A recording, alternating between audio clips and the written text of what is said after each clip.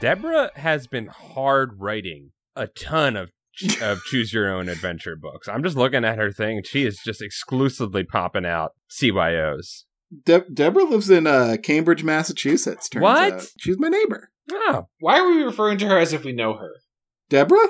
The Lerm? Yeah, okay, yeah. See, I'm cool with the Lerm, because that's still an affectionate nickname, which, gotta be careful about using those, but... I mean, I respect Deborah, but, like, she's not, like, my teacher. Are we not learning from her by these? I kind of... Did I tell you about the time I called a judge, and that was not the thing to do? Yeah, and the judge laughed at you, right? Yeah, the judge thought I was cool.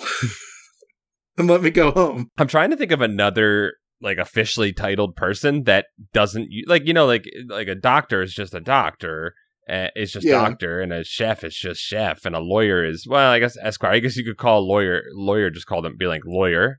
But we don't give them that we don't call them Esquires anyway. We don't give them any of that pomp and circumstance for their names. So never mind, that one doesn't count. I like just calling people by their jobs, just reducing their humanity a little bit more, and just going, that's who you are to me in this transaction. Mm-hmm. Banker. Oh, Chad, that's so silly and fun of you.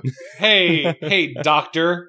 Well, doctor's pretty normal. That's what I'm saying. Judge is the only one that you can really do that with. Sewer technician. I feel like you should be able to refer to someone as their profession and have it be a term of respect, as it is with doctor. Like, hey, yeah, you have a skill and you earned that thing. Or like calling your teacher prof. Oh, man. Prof? I was never so bold. No, you never called him prof or teach? Nah, never. I never had one worthy of being called teach. There was only like a 5-year period in the 80s to the early 90s that you could do that, and it was kind of fun. Otherwise, it's been out of fashion, honestly. Yeah, I sat the right way on chairs in high school, so I would never be able to call somebody teach. It's more punk rock to sit the right way now. It's like proto deconstructionist to sit the correct way on chairs. How about side saddle? No one ever sits on side saddle. Yo, I was standing on a Philadelphia street the other day, and a person drove by on a motorcycle with someone on the back riding side saddle. That's kind of cool. That's like a horse. It was scary. Yeah, I mean, I feel like that's going to throw off your balance a lot with someone else that you're not in control with. Oh, for sure. Like, that's not how I would do it. But it probably looked anime as fuck. No, it looked cool, but I was scared. I have a hard time thinking, like, I love when things look cool, but if they're dangerous, it throws me off, you know? If you're going, like, a block, it doesn't really matter. But if you're... I don't know if there are too many twisties in Philadelphia, though. We keep it pretty grid. We can keep it gridded down here. I've driven around there. You guys are smart. Yeah, we got it gridded down. You let your city burn down at some point. Yeah, it doesn't. It just does a good burn for itself every couple. It's like a forest here. You guys have a grid in Philly? Yeah. I kind of figured from a lot of like founding cities that roads were just being kind of laid down as you needed them for about 100 years, and that just formed your. We got a couple of goofy uncle roads that are slanted. But most of them are just chilling. Not in Boston, I'll tell you that much. No, Boston, dude. I've driven through Boston. That place is twisty and turny. It goes underground and above ground, and yep, it's a wild city. The GPS can't reach underground. It gets scared. Deborah knows. Deborah doesn't drive if she doesn't have to. Have we read a Deborah book? You guys are just talking as if we like hung out with Deborah. Why are you trying to other Deborah so much? Deborah's like one of us, pretty much. Okay. I mean, listen, I'm excited for this book that she has put together and what we're covering today. It just feels like, I don't know, I'm not ready for that commitment to call her just Deborah yet. Deborah is a member of this podcast. She just has not chosen to show up for an episode yet. And we're not upset about that. That's her right as a member of this podcast. She will one day maybe show up. Yeah. We keep sending her the checks. We keep cutting her in, but we should definitely get like an author on this book, on this podcast. I don't know. I think an author would be too scared of invoking the wrath of R.L. Stein. You think so? Yeah, he can make or break any author. I hate to break it to you guys, but I am an author. Oh, shit. That's right. You are an author, Paul. I've read your stuff. Published author. Actually, I hate to break it to you guys, but I'm also an author. He is. Chad, I think you're also an author. I am also an author. I have sometimes gotten additional literary material credit. I was gonna say it. I was gonna say you're an additional literary guy, not an author. Don't go to Hollywood, folks. The rage boiling inside me. I will somehow turn it into fiery heart armor like Kevin told me to do, but... Yeah. Well, that's what Tyrion Lannister tells you to do. Whenever a bad thing happens to you, Tyrion Lannister shows up and he says, wear it like armor. Did he really say that? And then Kevin tells you to say that. Yes. What do you mean? That's like the most famous Game of Thrones quote. The Tyrion one I feel like I've seen for the last 5 or 6 years of Facebook memes is I drink wine and I know things. Like that's on every mug. That's the heavy hitter, but wear it like armor was hot for a little bit, maybe. Yeah. Never forget what you are. The rest of the world will not. Wear it like armor and it can never be used to hurt you. Okay. Okay. You really synthesized that, Chad. I could tell by how you said okay. Yeah, no, I just processed it and went, okay, I'm going to get a shirt that says additional literary material by Chad Quine. Literally wear it exactly. Wear it like armor. That's why Tyrion gives Jon Snow a shirt that says bastard on it, which is pretty cool. Chad, I'm going to buy you some baseball armor, aka catcher's outfit, and we'll put it on there and you can wear that like armor. Okay. We could do like a hat with like a leaping like bass that says additional literary material on it. Or do like a big mouth Billy Bass, like one of those. Yeah, like just like picture like a hat a fisherman might wear, or a father who dreams of having free time, and like and like the bass is like cresting out of a pond or whatever body of water you find a bass in. And it's like kind of gulping at the air, maybe biting on a fishing line, and then it says additional literary material. But it says, y'all got any of that additional literary material out here? The literary material we're covering today on Goosebutts. Additionally, yes. This is the primary literary material for today. It is the primary material, but our input onto it is additional. That's true. We're adding content. There's nothing wrong with additional literary material. Deborah's not coming for us. Deborah's cool. We are reading, as voted on by you wonderful Patreon supporters, A Unicorn Choose Your Own Adventure. Now, is this a series of unicorn stories, or are these independent unicorn stories? Kevin, you would know because you know Deborah best. You're her neighbor. From what I can tell from skimming these books, also I'd like to say thank you to my friend Jaden, aka Foxtrot, who sent me these books. Thanks, Jaden. Thanks, Jaden. For my own reading pleasure, but I ended up using them for content. I apologize. But they're too cool not to share. I think these books are perhaps part of a shared universe that maybe takes place in France around a certain time. I don't know why that's so funny to me that it's France. I don't know. I think these might take place in a consistent setting in time. But I feel like we'll just have to read all of these and get all 27 endings for the magic of the unicorn in order to find out. Beautiful. As beautiful as a unicorn's mane. Beautiful. Now, Kevin, you will be reading. You will be our BM for this journey. Chad and I will be playing. Now, Chad, I need to reveal some information to you before we head out on this magic of the unicorn adventure. Recently, I was in the great state of Colorado, as they call it there. Wow. And I walked into a shop of witchy delights, a pagan shop. And on the wall, there were all types of taxidermies. And one of the taxidermies they had there was a taxidermied unicorn. So I have basically met a unicorn. So don't worry. I'll be able to diplomatically treat with the unicorn as soon as we meet it in the book. So wait, you're telling me like I've met a just unicorn in their store, they're like, yeah, we killed a unicorn, we stuffed it.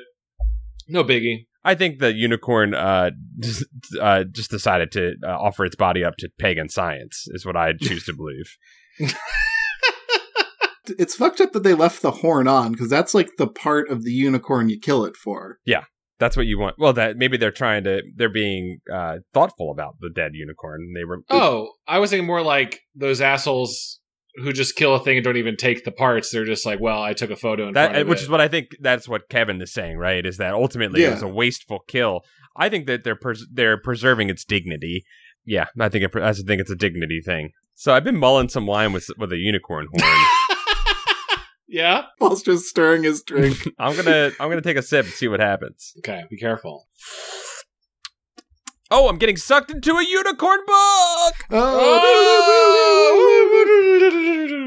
The summer of 1507 We're just jumping right into it. Cool. is exceptionally dry throughout Flanders. Fires scorch the forests, crops wither, and animals collapse from thirst. Nowhere is the drought as severe as in your own small village. Just last week, when you went to check the dwindling water supply, you discovered a dead rat floating in the well upon which everyone depended. Ugh. Since then, the water has been foul and tainted, the barrels of rainwater are nearly empty, and all attempts to dig a new well have yielded nothing but dry earth. This sounds bad, guys. This is a bad news. We need a unicorn horn stat. Yeah. One morning, after weeding the field you inherited when your parents died 10 years ago. Whoa, we're an orphan farmer? Cool. There's a picture of you here, and on the front. You are small. Oh, we're little babies. I don't know how you're going to weed a whole field. Well, we're very small and low to the ground. We don't have to bend over to pick up the weeds. You got all that cartilage. You can weed for days. It's a perfect body for weeding, honestly. You pay a visit to Mary Claire. She is the oldest person in the village and one of your special friends. I've been to her store before. Ooh, Claire's? Did you get your ear pierced there at the mall? Yeah. That is all that place does, is just pierce ears. And they don't do it very well. My ear was pierced at Claire's and it healed up. You got your ear pierced at Claire's? I didn't know that. That's amazing. Chad, I also had my ear pierced at Claire's. Hell What? yeah, dude. What? Yeah, buddy. I guess you have nowhere else to go, or that, or like a tattoo parlor. Was it because a girl asked you to? Yeah. that's why I did That's why I did it too. What are you talking about? A girl asked you to get your ear pierced. Is that a thing? Yeah, a girl that I was platonic friends with wanted a single ear piercing and asked if I would go get the other ear pierced with her and Claire's. Because you can only Oh my buy God. ear piercings in pairs, Chad. I don't know if you know about that. So Yeah. you're wasting money by not getting the Yeah, other ear. you might as well bring Yeah. along a friend for the other Did she piercing. make you split the rate, Kevin? I don't even remember. It was long ago. There were other things on my mind during Did that you like party. her, Kevin? I liked a lot of things, Chad. Got my ear pierced with her. By an untrained teenage girl, probably 2 years older than you. They watched the Claire's production of How to Work at Claire's, so they knew very well how to work at Claire's. yeah, without a I piercing think ear. you should leave video Yes. in the back. I'm like, I'm not scared. We just do it. Some people say this might be the last summer any of us lives to see, you tell Mary Wow. Claire sadly. None of the other villages around has enough water to share with us, and it's hopeless to keep trying to dig a new well. I wish there were something I could do about it. Mary Claire looks up from her knitting. You could try to lure a unicorn to the well. Why, the touch of its horn purifies even poison. But Mary Claire, you exclaim, around here unicorns are rarer than water. I bet it would be easier to find the sorceress than a unicorn. That's a good idea, she replies. I'm sure the sorceress knows all about unicorns. Why don't you look for her? But no one has seen her in years, you remind Mary Claire. The last person who tried to find her never returned. Ah, but you are 10 times smarter than anyone who has ever searched for the sorceress. If anyone can find her, it's you. Although you feel flattered, you're not sure you are really clever enough. Well, I'll give it a try. I wonder if I still remember that riddle describing the way to find the sorceress. What? Is this right? You take a deep breath and recite, near a land reserved for woe, in a place that's high but low. Oh. Watch which way the bat doth go. Find me there, and I will know. Okay, follow the bats. Well, yeah, but also a cemetery in a high position. Why did you say? And then- Why did you say cemetery? Why do you think A place cemetery? for woe. Or some sort of mountain cave, perhaps? Yeah, but like woe implies it's like a mourning place, right? Well, you can bury somebody in a cave. Yeah. You say whoa during all kinds of activities like riding a roller coaster. Oh, you mean whoa, like whoa? Yeah, like I'm watching a rock concert. All kinds of things will make you go whoa. So we need to find a mountain we can go skateboarding on. All right, we got to decide what your shticks are, you two, before we're about to be hit with a choice. So I got to know what kind of boys I'm dealing with. Chad, go ahead. I'm a boy that rages inside.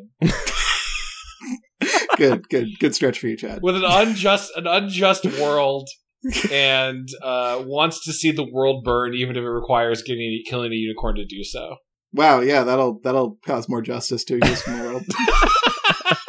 I am a boy who spent many, many years living with unicorns, very knowledgeable of them, very comfortable around them, but also yearns to have their ear pierced. Oh man, if you have your ear pierced by a unicorn horn, it never heals.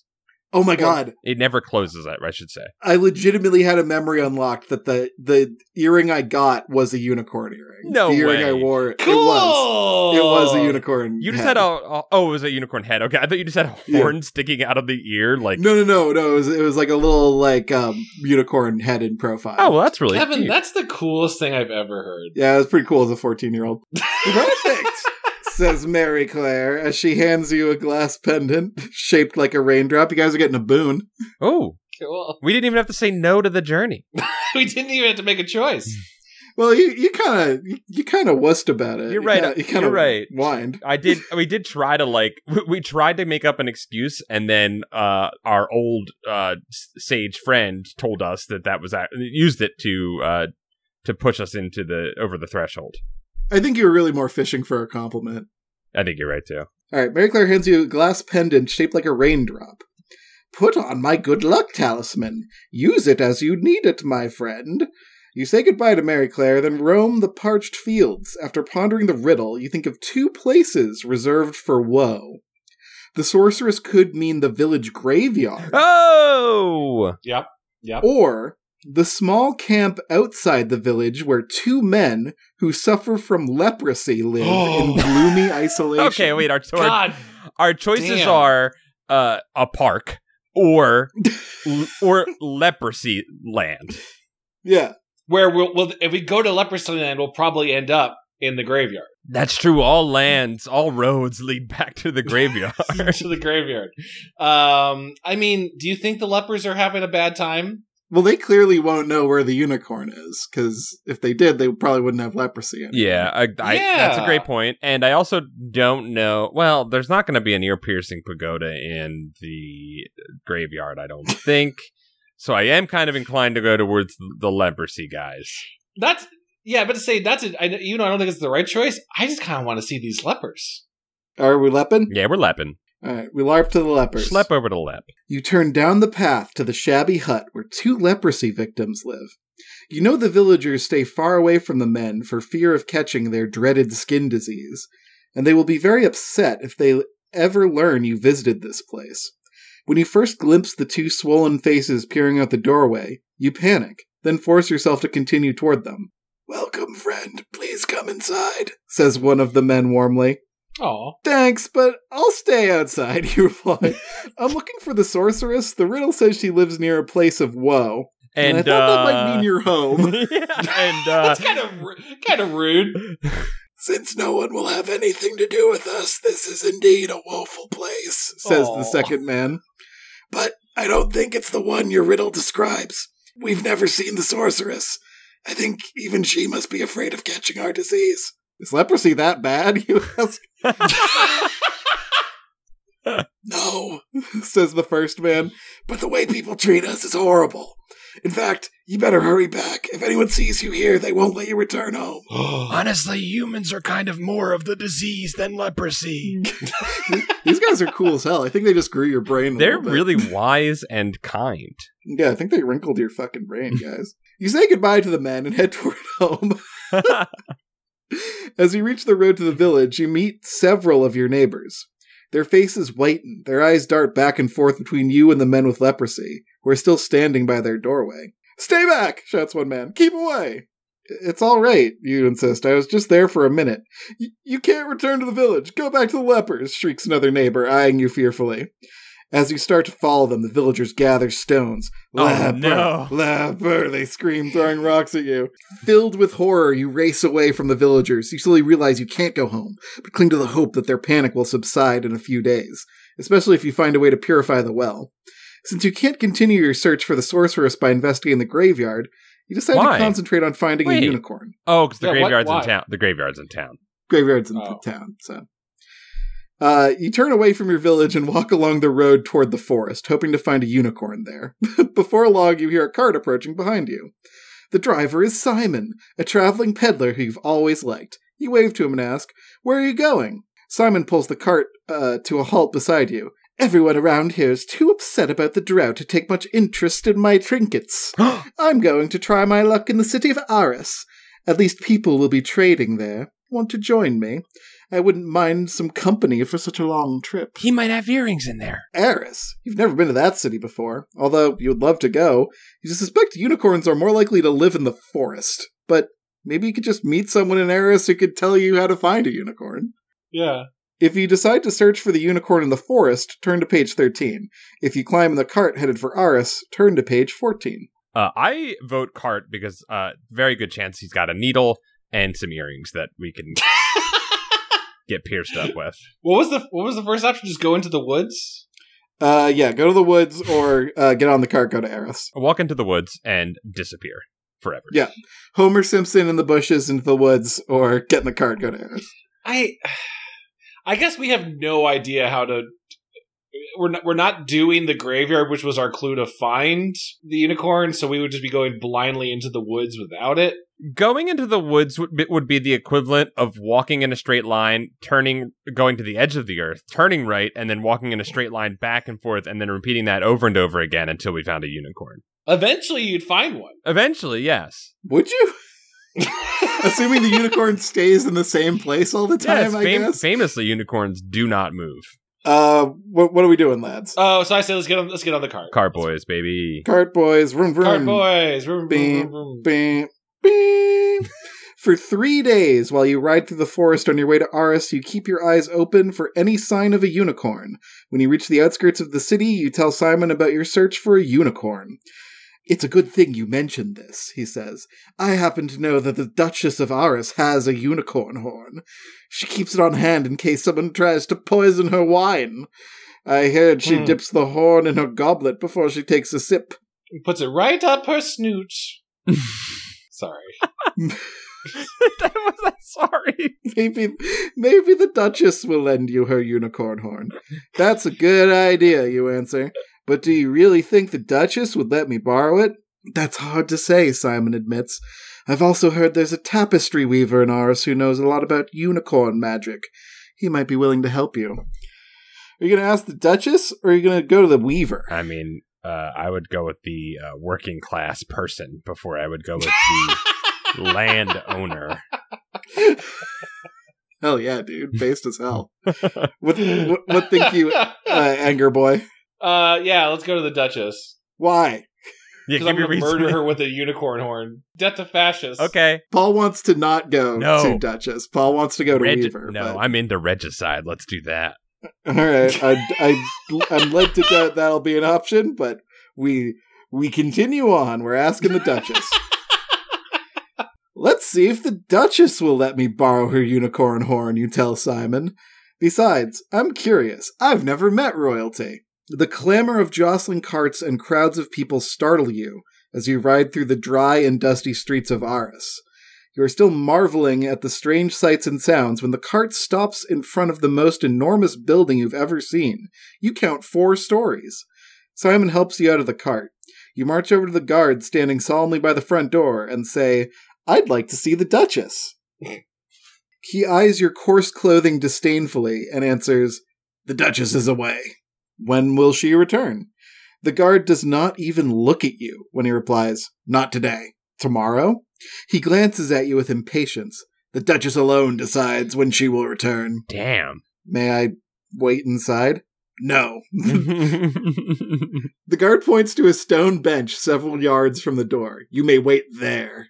You turn to Simon, not knowing what to do. "Shall I take you to the tapestry workshop? Maybe you'll have better luck there," he suggests. You'd like to see more of the city, and who knows how long the Duchess will be gone. Yet, it may be worth waiting to ask her about the unicorn horn. Are we going to stick around and wait for the Duchess and say goodbye to Simon? Or are we going to take Simon's offer and go in the cart to the Weaver? I mean, we should have gone to the Weaver in the first place. Oh, okay, my vengeance against the Duchess will be later. Let's go to the Weaver. When we have the unicorn horn, we will be kings of the universe, and we can go back and kill any Regis that we desire, Chad. Does it seem like already unicorn horns are kind of like just a catch-all magic item? Like, she was going to use it to, cure poison? It also seems like there's like a lot of them laying around because the Duchess just happens to have one that she mulls her wines with. Well, I mean, they're all being used to purify drink, if that's what you're asking. Like, the unicorn horn has one use, and it is to make water potable or drink They're potable. using it as goddamn silly straws. My question is, would putting the unicorn horn in your wine make it non-alcoholic? It is a poison, so yes, Kevin, you were correct. But it cannot even water kill in incorrect doses. Oh my god! We'll have to do scientific experiments. Yeah, well, once we get the unicorn horn, we can test all these theories out. Yes. I'm sure that's in the purview of Deborah's books. All right, so we're going to the working class gent. Yes. Riding through Aris, you enjoy watching the city people bustle about in their fancy but dust-covered clothing. Finally, the cart stops at the tapestry workshop. Simon leads you into a large, bright room filled with looms, each holding a portion of a woven scene. These tapestries will hang in the castles of kings, he tells you. Although you know how to weave ordinary cloth, you've never seen a tapestry before. The two of you walk over to one loom on which a few weavers are creating a huge tapestry showing a knight. I'm looking for a weaver named Emil. Do any of you know him? Asks Simon. One of the men smiles and points to his chest. You found him. This guy's got dwarf energy. I walk up to the tapestry. And give it a firm pat and say, "Good stuff. Yeah. Good stuff here." Oh, you're not even checking it for secret loot. You're just like you're testing the merchandise. No. I'm trying to make I'm buttering them up for us. Oh, okay, cool. You really don't know a tapestry until you feel it. Like you gotta really see it with your hands. You know? Yeah, everybody thinks that you're looking at a tapestry, but it's the touch that the tapist truly pours their heart and soul into. You really got to grease it up with your hot doggy peasant fingers. You know, that's what every tapestry loves. I rub my weed hands upon it. It's funny because the well water could probably be saved if you just knew to boil it, but take the rat out, boil the water. Simon nudges you forward. I want to find a unicorn, you explain. The water in my village's well is tainted, and we might not last the summer unless it's purified. Our super soakers have run dry, and we fear the worst. I'm told the touch of a unicorn's horn will clean it. You've come to the right man, says Emil. You say goodbye to Simon, as Emil takes you aside. Simon has left your party. I know two solutions to your problem, but neither is easy, Emil tells you. I've heard one may obtain a unicorn by performing a ritual called the Circle of Wishes. However, it is very difficult and may cause you great anguish. The other way to clean your well is to weave a magic tapestry, and I can show you how to do that. It will take a full month to make, but once you complete it, you simply float the tapestry in the well, and the water will become pure. I'm not buying that. Paul! That's stone soup nonsense. Get out of here. Paul, if we learn how to make a magic tapestry, we'll be able to do it for the rest of our lives. Teach a man to fish, and he'll feed himself. If I do the woe task, I'll have endured great pain, and then when I get my ear pierced, it ain't gonna be anything. It'll feel fine. I'm sorry, did I miss the part where this book is called The Magic of the Tapestry? I thought it was called The Magic of the Unicorn. I think weaving stuff is cool, and I want to know more about it. Weaving stuff is cool. All right, I'll do it, but I'm not going to be happy about it. The Circle of Wishes sounds frightening to you, but time is short. Can your village survive during the month required to weave the magic tapestry? The month, Chad. If you decide to weave the magic tapestry, turn to page 40. If you say, please tell me how to perform the Circle of Wishes, turn to page 48. Okay, let's do Circle of Wish. I know that's this is like D&D. Wish spells like super OP, so let's do that. That's true. And I can also probably get sneak a wish in for my ear being pierced. The Circle of Wishes must take place at night, says Emil. Since you'll need all the strength you possess, you should rest until the sun sets. That evening, Emil leads you away from the city, through the forest to a moonlit clearing. Countless small stones mark a wide circle. Step inside, says Emil. A shiver runs up your spine as you stand in the center. Think of every wish in your heart and cast it out, instructs Emil. Wait, we're emptying ourselves of wishes? Cast it out? Yes. Speak it aloud and convince yourself you no longer desire that wish. No, my one wish. No! What? You must continue until the last wish is gone from your heart. They were lying. Oh, you fucked us. No, I fucked myself. We could have learned how to tapestry. They said it was going to be so painful. I didn't think that it would be the truest pain I could ever know. My ear piercing. You could have learned how to sew. You have to. I need to hear you guys say that you no longer long for justice and you no longer long for ear piercing. Oh my god. Chad, you have to go first because I need to work up to this. Jesus Christ. You're telling me to put out this fire inside my belly? Is that what you're telling me to do, Kevin? To save your village, Chad. To save the dickhead, ignorant villagers who cast you out for talking to two sick men. Alright, so here's what I do. As I say, I let go of the rage inside of me, but then deeply go, takesy backsies. Yeah, and I say, I no longer wish to have my left ear pierced, the ear that I wanted them to have pierced, the only one. The Circle of Wishes is going to make an insight check. Damn it! Okay. God damn it! That's not so hard, you exclaim with relief. Emil does not reply. You think for a moment, then say, I no longer wish for a horse of my own. As soon as the words leave your lips, one of the stones of the circle glows and sparkles like a diamond. I no longer wish to grow tall. A second stone begins to shimmer, and you realize that growing tall no longer matters to you. Wow. This sucks. As the hours pass, you cast out hundreds of wishes, but the circle is still not fully illuminated. Come on, urges Emil. Do the hard ones. What? Wow. Okay. What? Okay. Whew. What do we have to get real and tell about other wishes here? You take a deep breath. I don't care if our crops fail. I no longer wish for a healthy life. I no longer wish my parents were alive. That's what I was waiting for. Damn. I was waiting for the parent one because I knew it was coming. Dang, Deborah. You name more and more wishes until only 2 stones remain.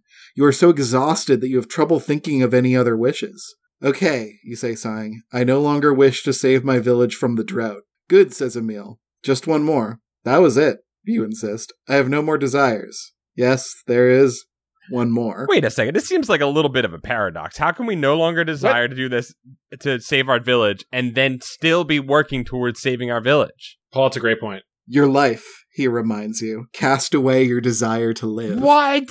Although you feel curiously empty, your wish to continue living is strong. You're not sure you can pluck it from your heart.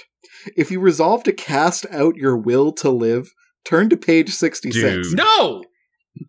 If you refuse to abandon this last desire, turn to page 77. Do it. I don't want to live if I can't have my ear pierced. I don't care. Yeah, I don't want to live if I can't make other people stop living. Fuck it. End it all. All right. 66. Damn, this is fucking heavy. Dude, shit, this is the deepest choose your own adventure we've ever done. Summoning all your strength, you whisper, I cast away my wish to live. The last stone brightens. Now step outside the circle, says Emil. As you cross the glowing boundary, you are transformed into a unicorn. What? We did it? What? You gaze at your silvery hooves in amazement, then toss your head to feel the weight of your long horn. Chad, you were not kidding. Wish the spell is the most... We just turned ourselves into a mythical creature. Without wasting any time, you set out for your village, the one you no longer wish to save. The next day, when you arrive home at twilight, most of the villagers are in their houses. You trot over to Mary Claire's cottage and poke your head through the doorway. eat all your clothes. Read. She looks up from her sewing and gasps. What in the world? It's me. I'm back, you say. Mary Claire touches the good luck pendant still hanging from your neck. It is you. What happened? You are going to find a unicorn, not turn into one. I'll tell you all about it later. First, let's go out to the well and see if this horn of mine really does work. The end. We just one-shotted it? Have we ever done that before? You found it. There are 27 endings in this thing, and you found that one. Hot dog. We just walked right. I told you I knew all about unicorns, Chad. He fucking told you, Chad. You did tell me. I am wrong. Somehow you lost this, Chad. I guess us being a unicorn. There's no flaws in being a unicorn. Of course I'd be a unicorn. Yeah. No, it's fucking, except that we're going to have all these tiny little orphan farmers following us around asking for wishes. That's the only thing that's going to stink. Yeah. You can always peace out to the woods. That's what every unicorn does. That's true. I was kind of expecting like a sad turn of like kind of like what is it, like Night of the Living Dead, where like we make it, we come back to the village as a unicorn and someone just shoots us. Yeah, well, what truly will happen is a ding dong wizard's going to show up and turn us into a human because he thinks we don't want to be a unicorn anymore because we're sad, and then we're going to fall in love with a knight, and his evil dad is going to put us through a whole bunch of hijinks, and that's the plot of The Last Unicorn. It is the plot of The Last Unicorn. A book that I love intensely. It's a great book. I felt like this lived up to like the melancholy and weirdness of unicorn literature. Yeah, I kind of would like to just do a little noodling around and just see what else we can see, you know? Yeah, where do we want to go back to? Let's go back to what if we learned how to be a weaver for a month? Okay, yeah, I was going to say we can learn to weave. I was also going to suggest going back to the Duchess and hanging out at her place, but I think, Chad, you really did want to learn to weave, so let's do that. There's a image of a pigeon-toed child being attacked by an owl, and I love it. How do we get to the owl attack? So we want to learn how to weave the magic tapestry. Yep. Ideally. Ooh, sick. There's a wild picture of a mandrake on this page that's like a big hipped weird fertility goddess root thing. Cool. It says moon root underneath it. Emil gives you a small loom and a basket of white yarn. Much of the magic of the tapestry comes from the dyes you will use to color the yarn before you begin to weave. Magical dyes. I will give you instructions, but you must gather the special plants for the dyes yourself. You probably know most of the plants, but moonroot is quite extraordinary. He hands you a drawing of the strange herb. Moonroot? I've never heard of it. No one in my village uses it to dye clothing. Emil laughs. Ha! Moonroot is so rare that not even the king's robes are dyed with it. You see, the plant only blossoms under a full moon. Lucky for you, tonight is the full moon. That evening, you make your way through the forest outside the city to a certain grove of birch trees where Emil suggested you look for moonroot. You are delighted to see the peculiar silvery plants growing there. Just as you begin we're like the luckiest being in the entire world. We just stumbled into the rarest root. This is your first day of being a tapestry weaver, and already you have moonroot for days. We just quit being a unicorn, and now we're finding moonroot just laying about. I like preserving the fiction where like you decided that being a unicorn wasn't for us. In your peasant town sucked, so you're like, maybe I'll try getting my tapestry certification. All the village kids are trying to write us all the time, and it's just like, can we live as a unicorn instead of just having to be a unicorn? Honestly, it was just too easy to become one. It was to cheapen the whole experience for me. It did. It did really make it not super interesting. My life as an orphan farmer was a lot harder than it was to become a unicorn. You're delighted to see the peculiar silvery plants growing there. Just as you begin to gather them, a grotesque griffin descends noisily through the trees, headed straight for the precious moonroot. Scree! It says. If you hide and watch to see what the Griffin is up to, turn to page 71. If you step forward to fight off the Griffin, turn to page 101. We are so good at everything. Let's fight the Griffin, Chad. Yeah, I have a feeling we're going to just throw a stick at it and it's going to go right down its throat and kill it. You wave your arms frantically to scare off the Griffin. Not at all bothered by your efforts, the beast sinks its claws into one of your arms. Cool. Oh boy, oh, we got a little overconfident. Whoops. You try to ignore the pain, and with your uninjured arm, you struggle bravely to free yourself from the creature's grip. With the last of your strength, you try to fling it off the Griffin. You lose your balance and topple onto the moon root. The Griffin's gleaming claws are inches from your face when you close your eyes. The end. Well, okay. That seems about right for a kid that thinks they're good at everything. Being a weaver didn't even kill us. It's like that wasn't really a weaver-related death, you know? Like I know we were getting ingredients, but what is a weaver-related death? Yeah, Chad, please. It should have been like we got ourselves all tangled in the big press, and like I don't know, the strings start pulling us apart, and like our teacher comes in. He's like, "Oh no! Why is the yarn all red? We were weaving blue. Oh, it's red because of blood. It's child blood. Not again." All right, that would be Okay, that would be. That sounds fair. Probably the only way for a weaver to go. Thank you. Fun fact about Deborah. Mm. She has written one other book in the original Choose Your Own Adventure series, and many magazine articles, mostly about textiles. Oh, she wrote what she knew. Yeah. She knows about tapestry making. Are we going to try and like stealth the Griffin? Are we going to rub our pendant that Mary Claire gave us and rewind back in time to the last save point? Yeah, we do have one more rewind, I think, on the pendant. I would either rewind to stealth the Griffin or go back and see if we can commit some regicide, whatever you prefer, Chad. Yeah, let's regicide. Regicide. After Simon rides away, you spend a few hours exploring the neighborhood. You're waiting for the Duchess. At dusk, you return to the Duchess's house and curl up on the hard bench for the evening. The next morning, you awaken in a gloomy mood. You did not sleep well, and the rumbling of your stomach reminds you there is nothing for breakfast. Just then, an approaching procession of overflowing carts and grand carriages drawn by well-groomed horses catches your attention. As the entourage stops in the front gates, the guards by the door stand even straighter.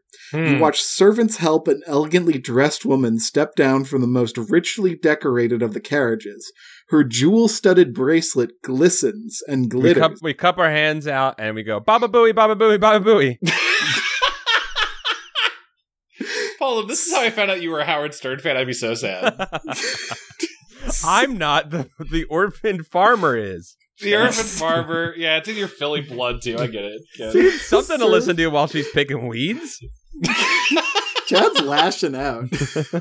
Servants unload a cart after cart, carrying heavy wooden chests, bolts of brocade cloth. The textiles are working into this thing. Yeah. And your heart skips a beat. A long, shimmering horn that is almost as tall as you are. There it is. It could only be a unicorn horn. You wait until the two guards are distracted in conversation, then slip into the crowd of servants and carry one of the many chests into the house. You try not to appear too curious, but the splendid furnishings almost take your breath away. Passing one chamber, you glimpse the Duchess inside, sipping wine. The unicorn horn rests on the table before her. You put down the chest and enter the room. This guy drinks wine. Yep. Bowing deeply to the Duchess, you say, "Please excuse my boldness, but I've traveled a long way to ask this favor." "Fudge off, you fuck," the Duchess snaps at you. "Please hear me out," you say. "I just wish to borrow your unicorn horn. My village needs your help." The Duchess looks at you coldly. "Go eat a butt, you stupid peasant." I love this version of the book. This is great. You know what? Rich people deserve to be that way. "I promise I'll return it," you insist. She lowers her goblet to the table. "Fuck you. I hate your ass. Get out of here. You smell." And she pinches her nose as if she's smelling something bad. As you trudge through the corridors, the Duchess makes a little fart noise with her mouth for each step you take. And you find yourself thinking about stealing the unicorn horn. Yeah! Although you would do almost anything to save your village, you're not sure you could escape with something as large as the horn, and you hate to think what would happen if you were caught. But then you notice a door inscribed with a golden sun. What could be behind such a magnificent door, you wonder? Since the door is slightly ajar, you peek inside. The room is filled with shelf after shelf of neatly labeled flasks and urns. Squinting your eyes, you see the vessels contain strange powders, and wonder if any of the powders can purify water. Part of you wants to go inside to investigate, but another part of you thinks you should concentrate on getting that unicorn horn. Steal. Well, steal what? Open the door, get powders, or steal the unicorn horn from the horn, Duchess? baby. Just take the horn right there. I mean, I've been playing a lot of Baldur's Gate 3, as we all have. Should have been... There's like 10 people that should have been pushed off into a cliff by now. I feel like your strength score is not very high, but... Oh, okay. Yeah, it's right. We are a tiny little boy. That's why you keep those thunder arrows around, dude. I have not used a single arrow in that game. I should use arrows. Arrows are so good. I gotta save them all for the final boss, Kevin. I just added Witch Bolt. I just added the concussive blast to it, so we're good. Oh shit! I don't know. I only trot Will out to talk if I need him to talk at something, and then I put him back in camp. Witch Bolt is the greatest, strongest thing of all time. It is pretty good. I'd rather respec my character into a warlock than use Will. That's stronger. My character is a warlock. That's why. That's why. Oh yeah, there you go. Will's cool. It's just I don't really like warlocks. They can be good. I don't know if BG3's. I'm not trying to hang out with Batman. That's all I'm saying. Respect. You walk back to the chamber where you last saw the Duchess and duck behind one of the huge tapestries hanging in the hallway outside. I love knowing that she's like Deborah's into textiles. Next time we read one of these, we're drinking every time tapestry is mentioned. Yo, bet. Yeah. Like we're doing it. We're doing that. You wait patiently until you hear the Duchess leave the room. When you peer into the chamber, you are relieved to see the unicorn horn still lying on the table. Without a moment's hesitation, you grab the heavy horn and run smack into the Duchess herself. Guards! Fuck! Shit! Guards! She screams. The next thing you know, a dozen guards are angrily pursuing you through the winding corridors of the Duchess's house. To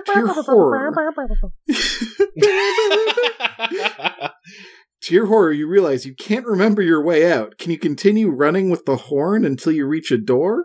Or should you try to hide from the guards? If you hide, turn to page 107. If you keep running, turn to page 111. Shit. Did we do acrobatics, or are we a sneaky person? What do we expect? Run or hide. Run or hide. There's no turn and fight. I say we hide.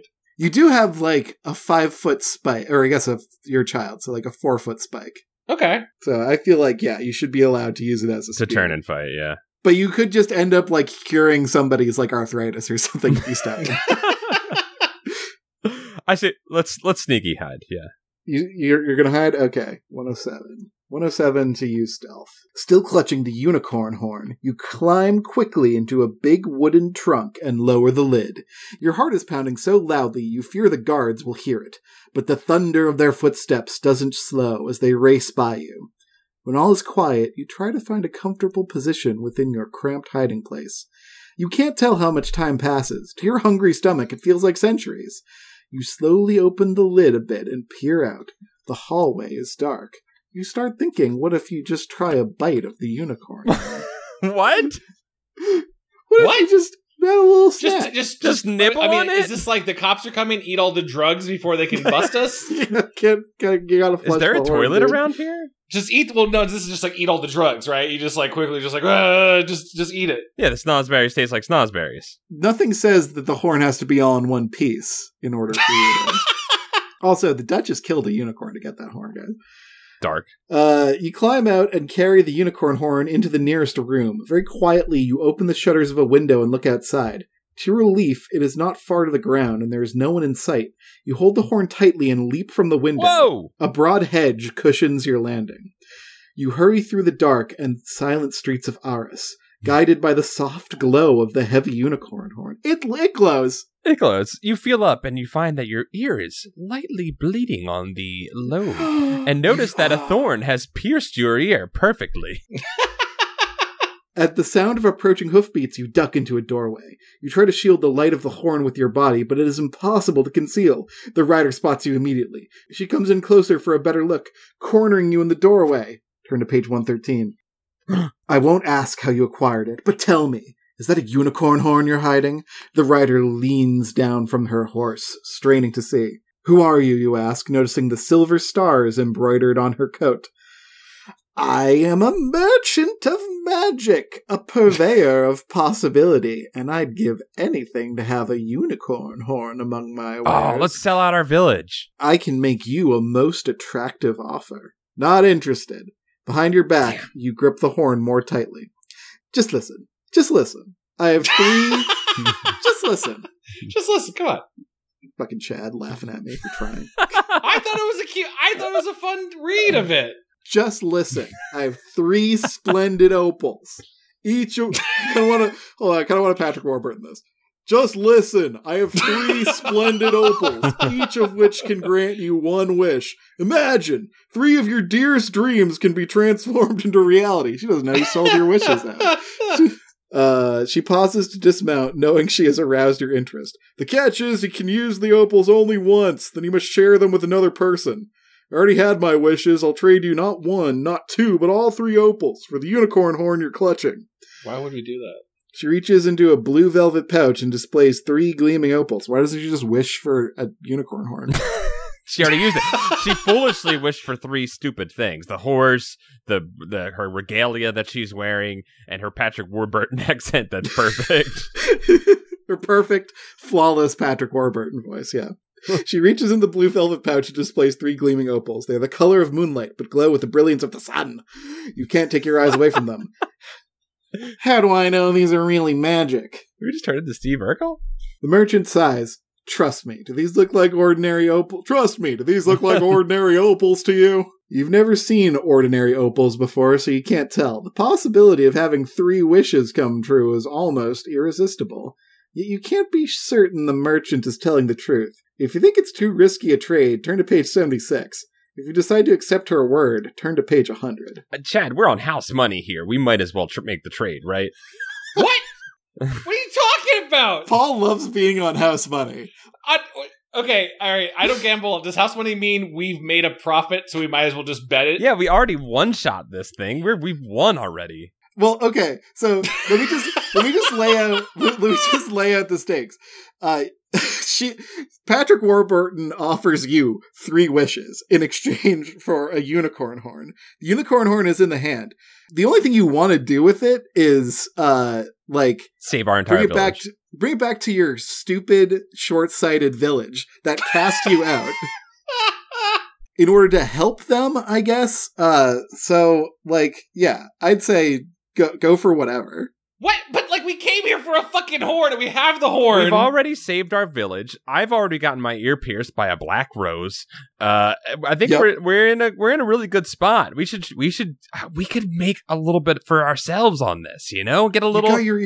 You're burying the lead. You got your ear pierced by a black rose? By a black rose, baby. Rose's thorn? Mm-hmm. Dude, that's some, Seventh Son of the Seventh Son shit right there. I am stunned that we're just abandoning our entire quest to give up for a trade for 3 opals that'll do what? We can make wishes with them? You want to know why we're going to do it? The action is the juice, baby.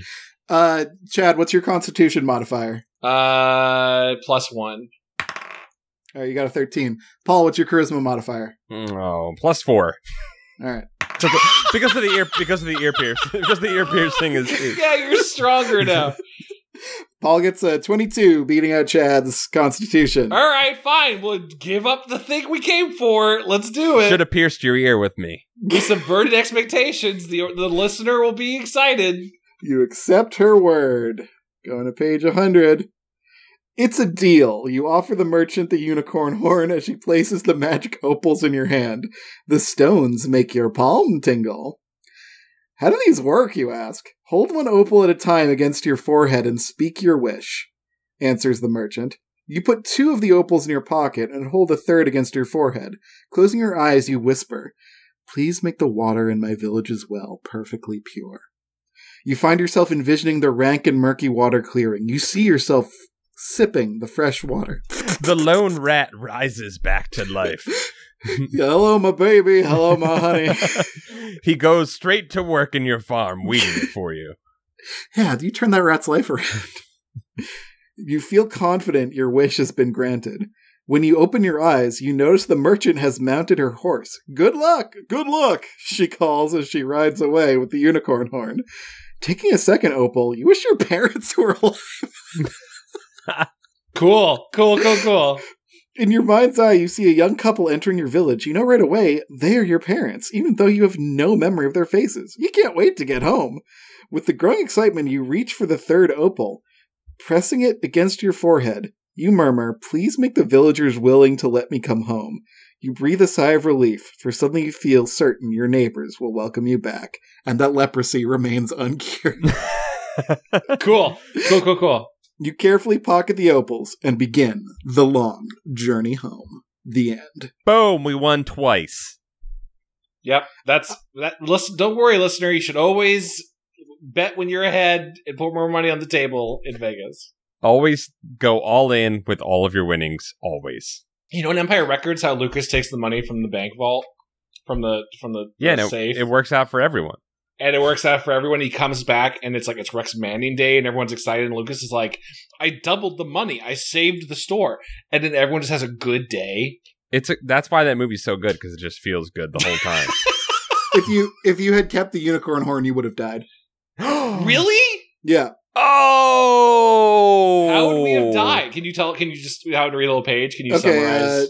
No, I can't make the trade. You tell the merchant, "The survival of my village depends on the unicorn horn." The merchant sighs, "I understand your reluctance, but believe me, you're making a mistake." Now tell me about that pendant you're wearing. It belongs to an old woman. It's good luck charm. Tell you what, give me the pendant. I'll trade you my horse. Huh. Oh, you have the lucky... That's why everything works out for you. You have the lucky pendant on.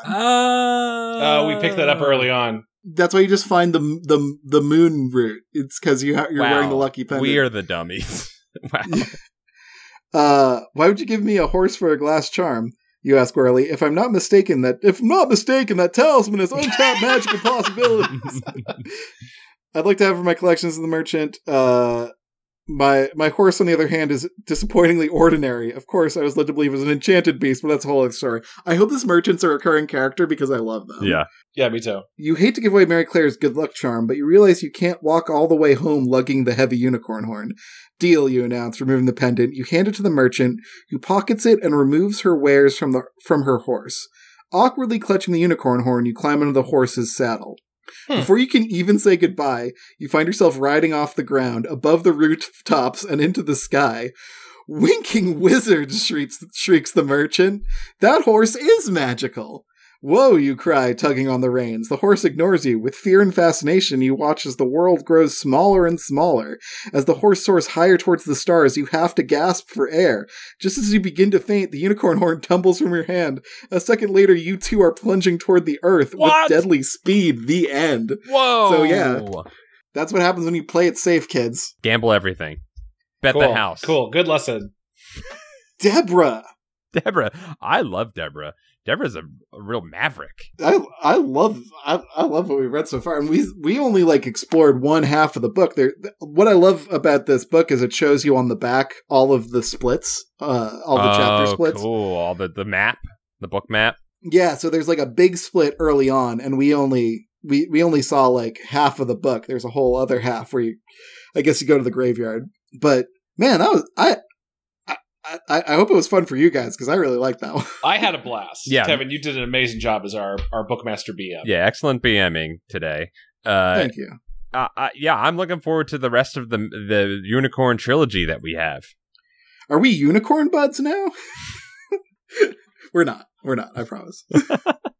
I love that we just stumbled into being a unicorn first go. That was maybe the more successful path we've ever done. Yeah. I feel like we are unicorns, in a way. All right, we are unicorn buds, like you said. Yeah. Yeah. I'd run with you guys in the fields. I would frolic with you guys too. I'd canter you. I'd show y'all the meaning of haste. I would be like, let's spar with our unicorns, but not in a super aggressive way, but in like a fun way. Everyone clink your horns. Clink. Thanks again to my friend Jaden / Foxtrot. Yeah. This was really fun. You can actually hear both of us on a D&D podcast I was on. If you want to go check out Severed Sons, I'm on an episode of that with Jaden, and I'm a knight in full armor who's incredibly paranoid and has to stop a casino heist. You have a ingenious technique to alter your voice too. Yeah, I use very subtly a technique I learned from my years as an actor, and I use a Pringle can to make my voice sound like it's coming from inside a knight's helmet. Am I watching Full Metal Alchemist right now? Right? I wonder if that bowl is on eBay that Al spoke into. It has to be, right? Or was that an actual thing? That's just how he did it? Yeah. There was like they used to do like little behind the scenes stuff on the DVDs that you had to get from Best Buy. Movie making secrets, y'all. Pretty crazy. Yeah, he just talks into a bowl. You don't need a unicorn's horn to make a movie, but you do need a couple tricks up your sleeve. What?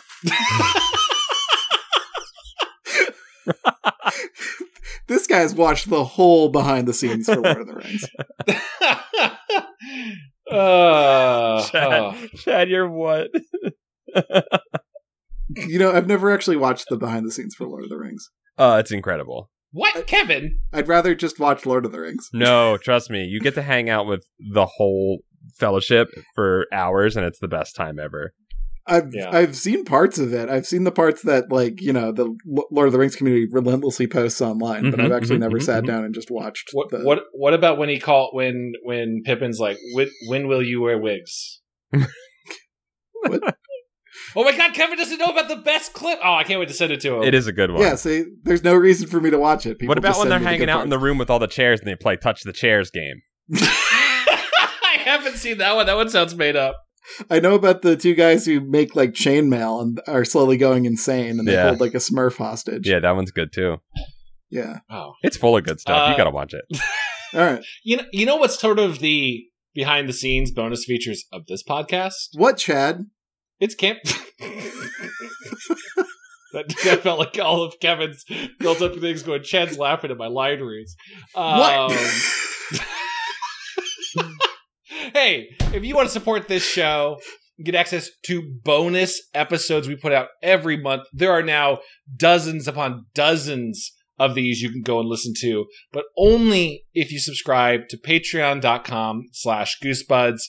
Your pledge will support the show, keep the lights running, and you get access to those bonus episodes, our Discord, a bunch of other cool stuff, like voting which unicorn adventure we went on to today. That was based on our Patreon, so thank you all. If you donate today, you'll get 3 opals for your donation that you can make wishes with.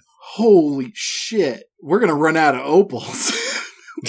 Kevin, you better start digging up some opals. Don't worry, guys. I'm just always wishing for 3 more opals with the last opal every time.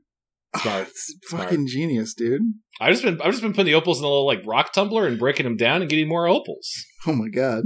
Remember that time when we gave up all of our wishes? That's insane. I can't believe that's even an option in the book, nor that it's a negative option. That's insane. I can't believe Deborah did that to a 9-year-old. Fucking Deborah. I want to talk to Deborah. I am the king of unicorns. Again, that's patreon.com/goosebuds. Kevin, Paul, what else is like people should check out? Things you're doing, things you're enjoying, stuff people should. I really watch Reservation Dogs. Like Reservation Dogs, everyone should watch that show. Paul and Kevin, what about you guys? What's going on? I'm kicking it normal style on my Patreon, which if you like me and you want to support me and help me grow and keep me making cool video games that folks can play for free, then maybe check out my Patreon at givekevinmoney.com. I've also been putting out episodes of a podcast I made a couple years ago called Heart Cannon that I just kept on my Patreon. And you can listen to almost the whole thing. I've been doing it. I've been releasing one episode a week into the wild. And I think we're almost about to finish up the original 12 episode run. Wow. So if you want to listen to that, you can find Heart Canon at heartcanon.libsyn.com if you want to listen to that podcast. Or you can support me on Patreon at givekevinmoney.com and listen to all those episodes. And maybe an upcoming episode with Chad. Ooh. What's it going to be about? about? We had a good time. What are we talking about? UHF? Is that what we did? Yeah, we talked UHF, maybe. We drank from the fire hose. I've just been slow living, so I just enjoy one cup of coffee, and that's the only thing I have of joy in the entire day, and I just enjoy that for one slow day, and that's been my life recently. So that's cool, man. That's pretty cool. Live it slow, baby. Slow ride. No! Oh God! Marvel just broke a plate. That. He hates slow living. We're fine. Everything's fine. Well, thanks for listening to Goosebuds. We're going to end this one slightly non-traditionally, but we love you very much, and we're going to go clean up some glass in Chad's house. Yeah, we love you. Bye. We love you all. Goodbye. Bye.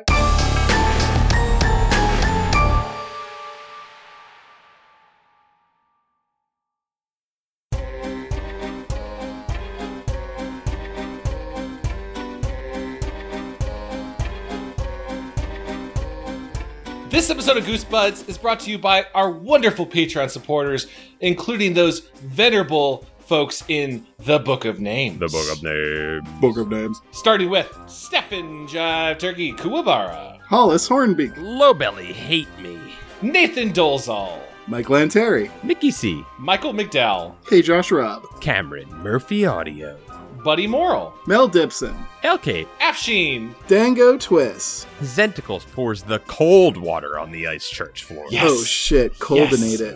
Yes, seal it up. Stealth Bates, Robert Moon, Jason Crooker, Miguel Pardo, John Keaty, Clay Castle, Calf, The Juggalobalist, Slink demands redacted content. Slink, no more paranoia shop. It's not coming, but thank you. Gregory D. Warren, Cody Redfield, Alan Saylor, Bradford Coulter, Aiden pledges their hammer to Dwarf Daddy Kevin. Thank you, Dwarven Child.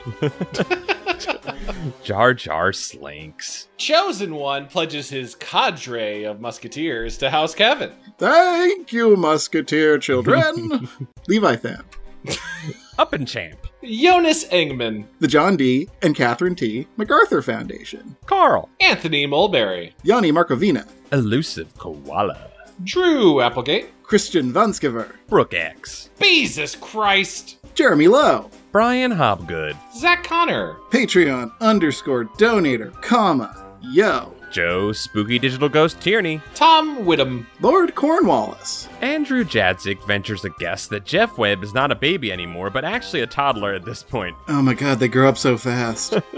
Time moves faster in the podcast realm. I also think it's been 2 years. It's also been 2 years. You a toddler now, boy. Murphy P. Jesus Christ, what does that mean? Carson Birkenbean. He's a toddler now. Tevin Ticklebean disguises himself as a dwarf named Kevin Picklebean and pledges to Kevin for 1 month. Thank you for your support, Kevin Picklebean. What happened to Tevin Ticklebean? He's got to be like a teenager by now. Yeah, I got old. Sean Minogue. Rushy Glenn. Alicia Grafe. Wiggle it! Luke LaFontaine. Matt McClellan. Chip Handsome. Tanya Turtle. Juan Jalapena.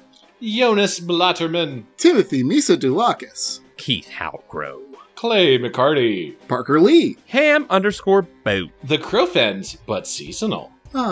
Raymond Hernandez. Matthew Sutton. Paul Grasso. Jeffrey Owen Cahy. Kelsey Kinnaman. Joe, regular name, Scott. Wow, you really flipped that one, Chad. That was incredibly regular. It's a writer term we call flip the script. Whoa. Alex Moon, the robotic dog. Russell Castberg.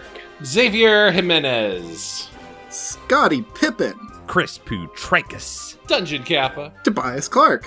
Zach Ware. Lip Duck. Ice Acolyte Hamster. A lot of pro-ice people today. Luke Noodles. Zambambino. Melt that wall. Meet Virginia. Hugh Bolin. Nathan Remick. Estimena, Lord of Paul's Pants. Need more kimchi. Chris, hard penis is dead. Long live hard penis, Nelson. A hard penis for a season is still a hard penis. We'll miss it, but I'm glad it got to die with dignity. Streak! Reed Stubendink. Lee Wood. Tacky Tammy. Kieran McNamara. Joey Evans. Diet soda. Lamb, the aspiring demon lord of friendship. Ooh. Cool. Jackie Ledoux. Coleman Laguza. Carewise Gamgee. Cameron Hansen. A wild Swaggiolo squire appears. A pair of Scots. Levi Kidder. David Gray. The Deadly Bulb. Matthew Bertato. Generally depressing. Bryce Diori. I am Cornholio. I need TP for my bunghole. Carb son, the son of Carb. Ben Bohan, the Bow of Han. Yeah. Oh man, R.L. Slink is founding Lava Church. All hail the great magma beast. Redact that name. That sounds cool. I think Lava Church and Ice Church could meet in the middle somewhere. What? Bony. Jonas Enevoldsen. Some of Chad's bird friends. We pledge our talons and sharpen beaks to Chad. Thank you. Scree. Joe Gorman. Burger's blissful anti-spiral manifesting. Since the demon says trans rights, Anthony must know if the church is officially melting it or not. Answer carefully. I am confused by this question prompt. Me too, actually. The church is trans rights, and the church is not melting currently, but it could if we wanted to, but some of us don't want it. Oh, we almost got him in it. Oh, we almost had him looped into a loophole. Some of us have secret doubts that the other members of the church clergy don't know about. So close. Nicholas Maloney. Tiffany Lee. Germ Juice. Eric Horwitz. Calamity Carl. Thomas Jansis. Nick Johnson. Mutant Astronaut. Lucretia McEvil. Henry Torbert. Boner Guard Epsilon Hamilton, a.k.a. Hambone, host of Radio Bone Air. I love it. I love it. Adam Knapp. Ryan Carroll. Jeremy Bowser. Logan Derby. Chick.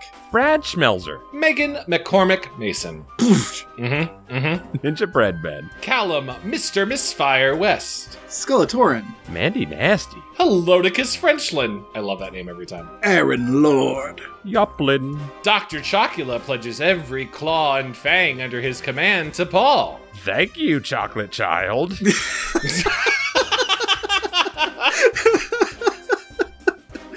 Love it. Philip Reynolds.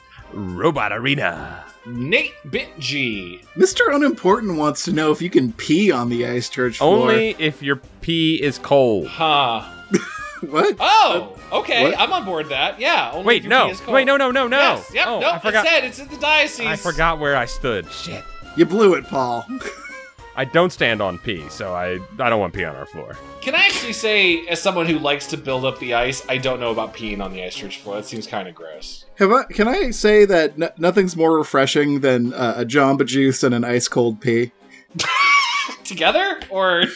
Yeah, you go back and forth. It's like having a smoothie and a coffee. I want to clarify, Kevin. Do you mean because you have a Jamba Juice, your pee is ice cold and therefore you have a nice cold sensation when you urinate? Or that you drink cold pee? So who's up next for names? Scott Wable? Ryan R. Davis. Rocco. Josh Howell no longer pledges his zealotry as it has been mocked. No zealotry for anyone. Come which is on, Josh. It's a zealous response in itself. Get over it, Josh. End the siege. Give us the zealotry back. Give We're it back. begging We you. need it. We're so sorry. We said no. We made fun of your zealotness. Please, Josh. SSJ Trogdor. Ev Dog. Llama Lad. Mike Spaghetti Jones. Greg Musto. Sprinkle Buns. Hi, first time. Long time. Allie Rose. Chris. Hilda B. The discography of Blues Traveler and Inhalation of Skunkweed enhances Pauly Shore's piloting of the Gundam Sandrock. I'm gonna have to What? look that one up. I know all of the things referenced in this, but I don't understand why they're together. Suck it in your Rin Tin Tin. Soggy Newspapers. Liam Rogers. John W. Still thinking about that name. Dakota Kemp. Chris Kulik. Ollie_Suts. Mike Hart. Kate the Great. Saturn Video. Wade Norcross. Kiwi of Lerv. Gulaverb. Hooer. Serial Killer X. Harris. Cassandra Harris. That last name was my favorite. It's a cool name. Kira and Brian are big fans. Big Nick Lane. Kit Bush. Blake Cavan, no longer having a bad time. Yeah, our national nightmare's over. Sarah said. Dan Antonio. Over the moon. Dennis Wright. Cameron Gansevold. Several upset horses. Oh no. I hope they don't stamp the ice. Crash Callahan and the Voodoo Death God. Whoa. Farrah. CM Crystal Maiden. Matt Septor. I hope, but let's get more single or double letter names so we can start coming up with what they are. Greg Gervasi. Vita Zen. Hopefully they're all Dota abbreviations. Jesse. Paul's Wang does its thing to Sonic's last golden rang. Tonight at 11. Dun-dun. Whoa, those are big rings. Those are big rings, Paul. I'm not saying anything. Cole Gleason. Chris Curdo. B. Anthony Rodriguez. S. Slardar. That's another Dota character. Oh, you're pulling out Dota character? I thought you made up that cool name. No, when you're in chat, when like in-game chat, you're like CM's mid. You'd like tell people that. Oh. Crystal Maiden's mid. Michael Malloy. Jesse Boggs. Jeff Webb is still a big baby, but we both sincerely appreciate your well wishes. Grow up, Jeff Webb. Whoa. In a good way. Whoa. Get big and strong, Jeff Webb. Alpaca acquaintance turns their cup anti-clockwise. Yes. Good. It's still going down. Turaku, the thing that goes doink in the anime. Dunk, dunk. Kyle O'Neill. Spencer Y. Goomcahoots. Bjarndir. Wunderskin. Brought to you by 3M Corporation.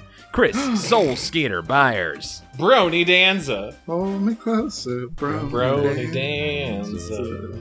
Anthony Stoker. Greb Comics. Wait. He's back. Wait, Wonderskin's back again! 2 Wonderskins. It is a second skin. You put the other Wonderskin on top of your other Wonderskin, you're even more safe. That's Wonderskin to the max, aka Max. Doglips _ Kajoyan. Raylan, the youthful candy maker. aka Cyberboy. Nice. Talene Jones. Girthworm Jim. Blarbin pours orthogonally. Yes! This one's for Kevin. Babette's Feast 3 Revenge of the Gabagool. I mean, they really had to mix it up after where the plot of Babette's Feast 2 left everything, so the Gabagool was narratively necessary. She did rise the Gabagool in 2. So yeah. she had to face down with the Gabagool. Mm-hmm. Yeah, the payoff for the Gabagool really needed 2 movies in order to fully tell the story. Starship 9. Logan Kilgus. Oh, that's not me. It's fine. Boss Ferratu, and then Paul goes. Smelodies. Proper Spaceman. Angelo, Edward, Longton, Dash, Santone. Bacon the Awkwardly Unseen. Caleb Snyder, Grandmaster of Spells and Enchantments, pledges his wizard staff and ancient tome to Paul. But I need your skills. I don't know how to use your wizard staff and ancient tome, Caleb Snyder. 3 a.m. sleep. Brought to you by 3 a.m. 3 a.m. Corporation? Yeah, 3 a.m. Corporation. Beautiful, beautiful shot. Canadian Ghoul. R.I.P. Paul Ritchie stuffed into the cat vent by a My Buddy doll after running out of continues. Wow, so many references. Lumo Nuva. J.W. Jesus Wept. Yep, there's no Dota character. Brian Udath. LOD. A tall glass of dumb bitch juice. Ooh. Sterner Stock. Psychosis. Nowhere Lucas. Kyle Welch. Clint Dierking. Brian Sterow. Agents Miskatonic. Cool. CL Reagan. Brian Sika. Justin. And welcome to the new names in our book of names, Shina S. Climb right on out of the cat vent, Jessica Nicole. You're in the book of names now. You best start believing in stories, Jaybird. You're in the book now, Jaybird. I already said your name. And welcome, Ben Foyos Sayer. How did you... Floyos. How the hell did you know how to say that? Floyos. Please message us. I missed the L in the... You said it with such conviction, I believed that's how that word was said. it's Well, it's immortalized in the Book of Names now. all right. Well, I'll do better next time. Thank you all so very, very much for your love. Thank you. Thank Bye. you. Bye. Bye.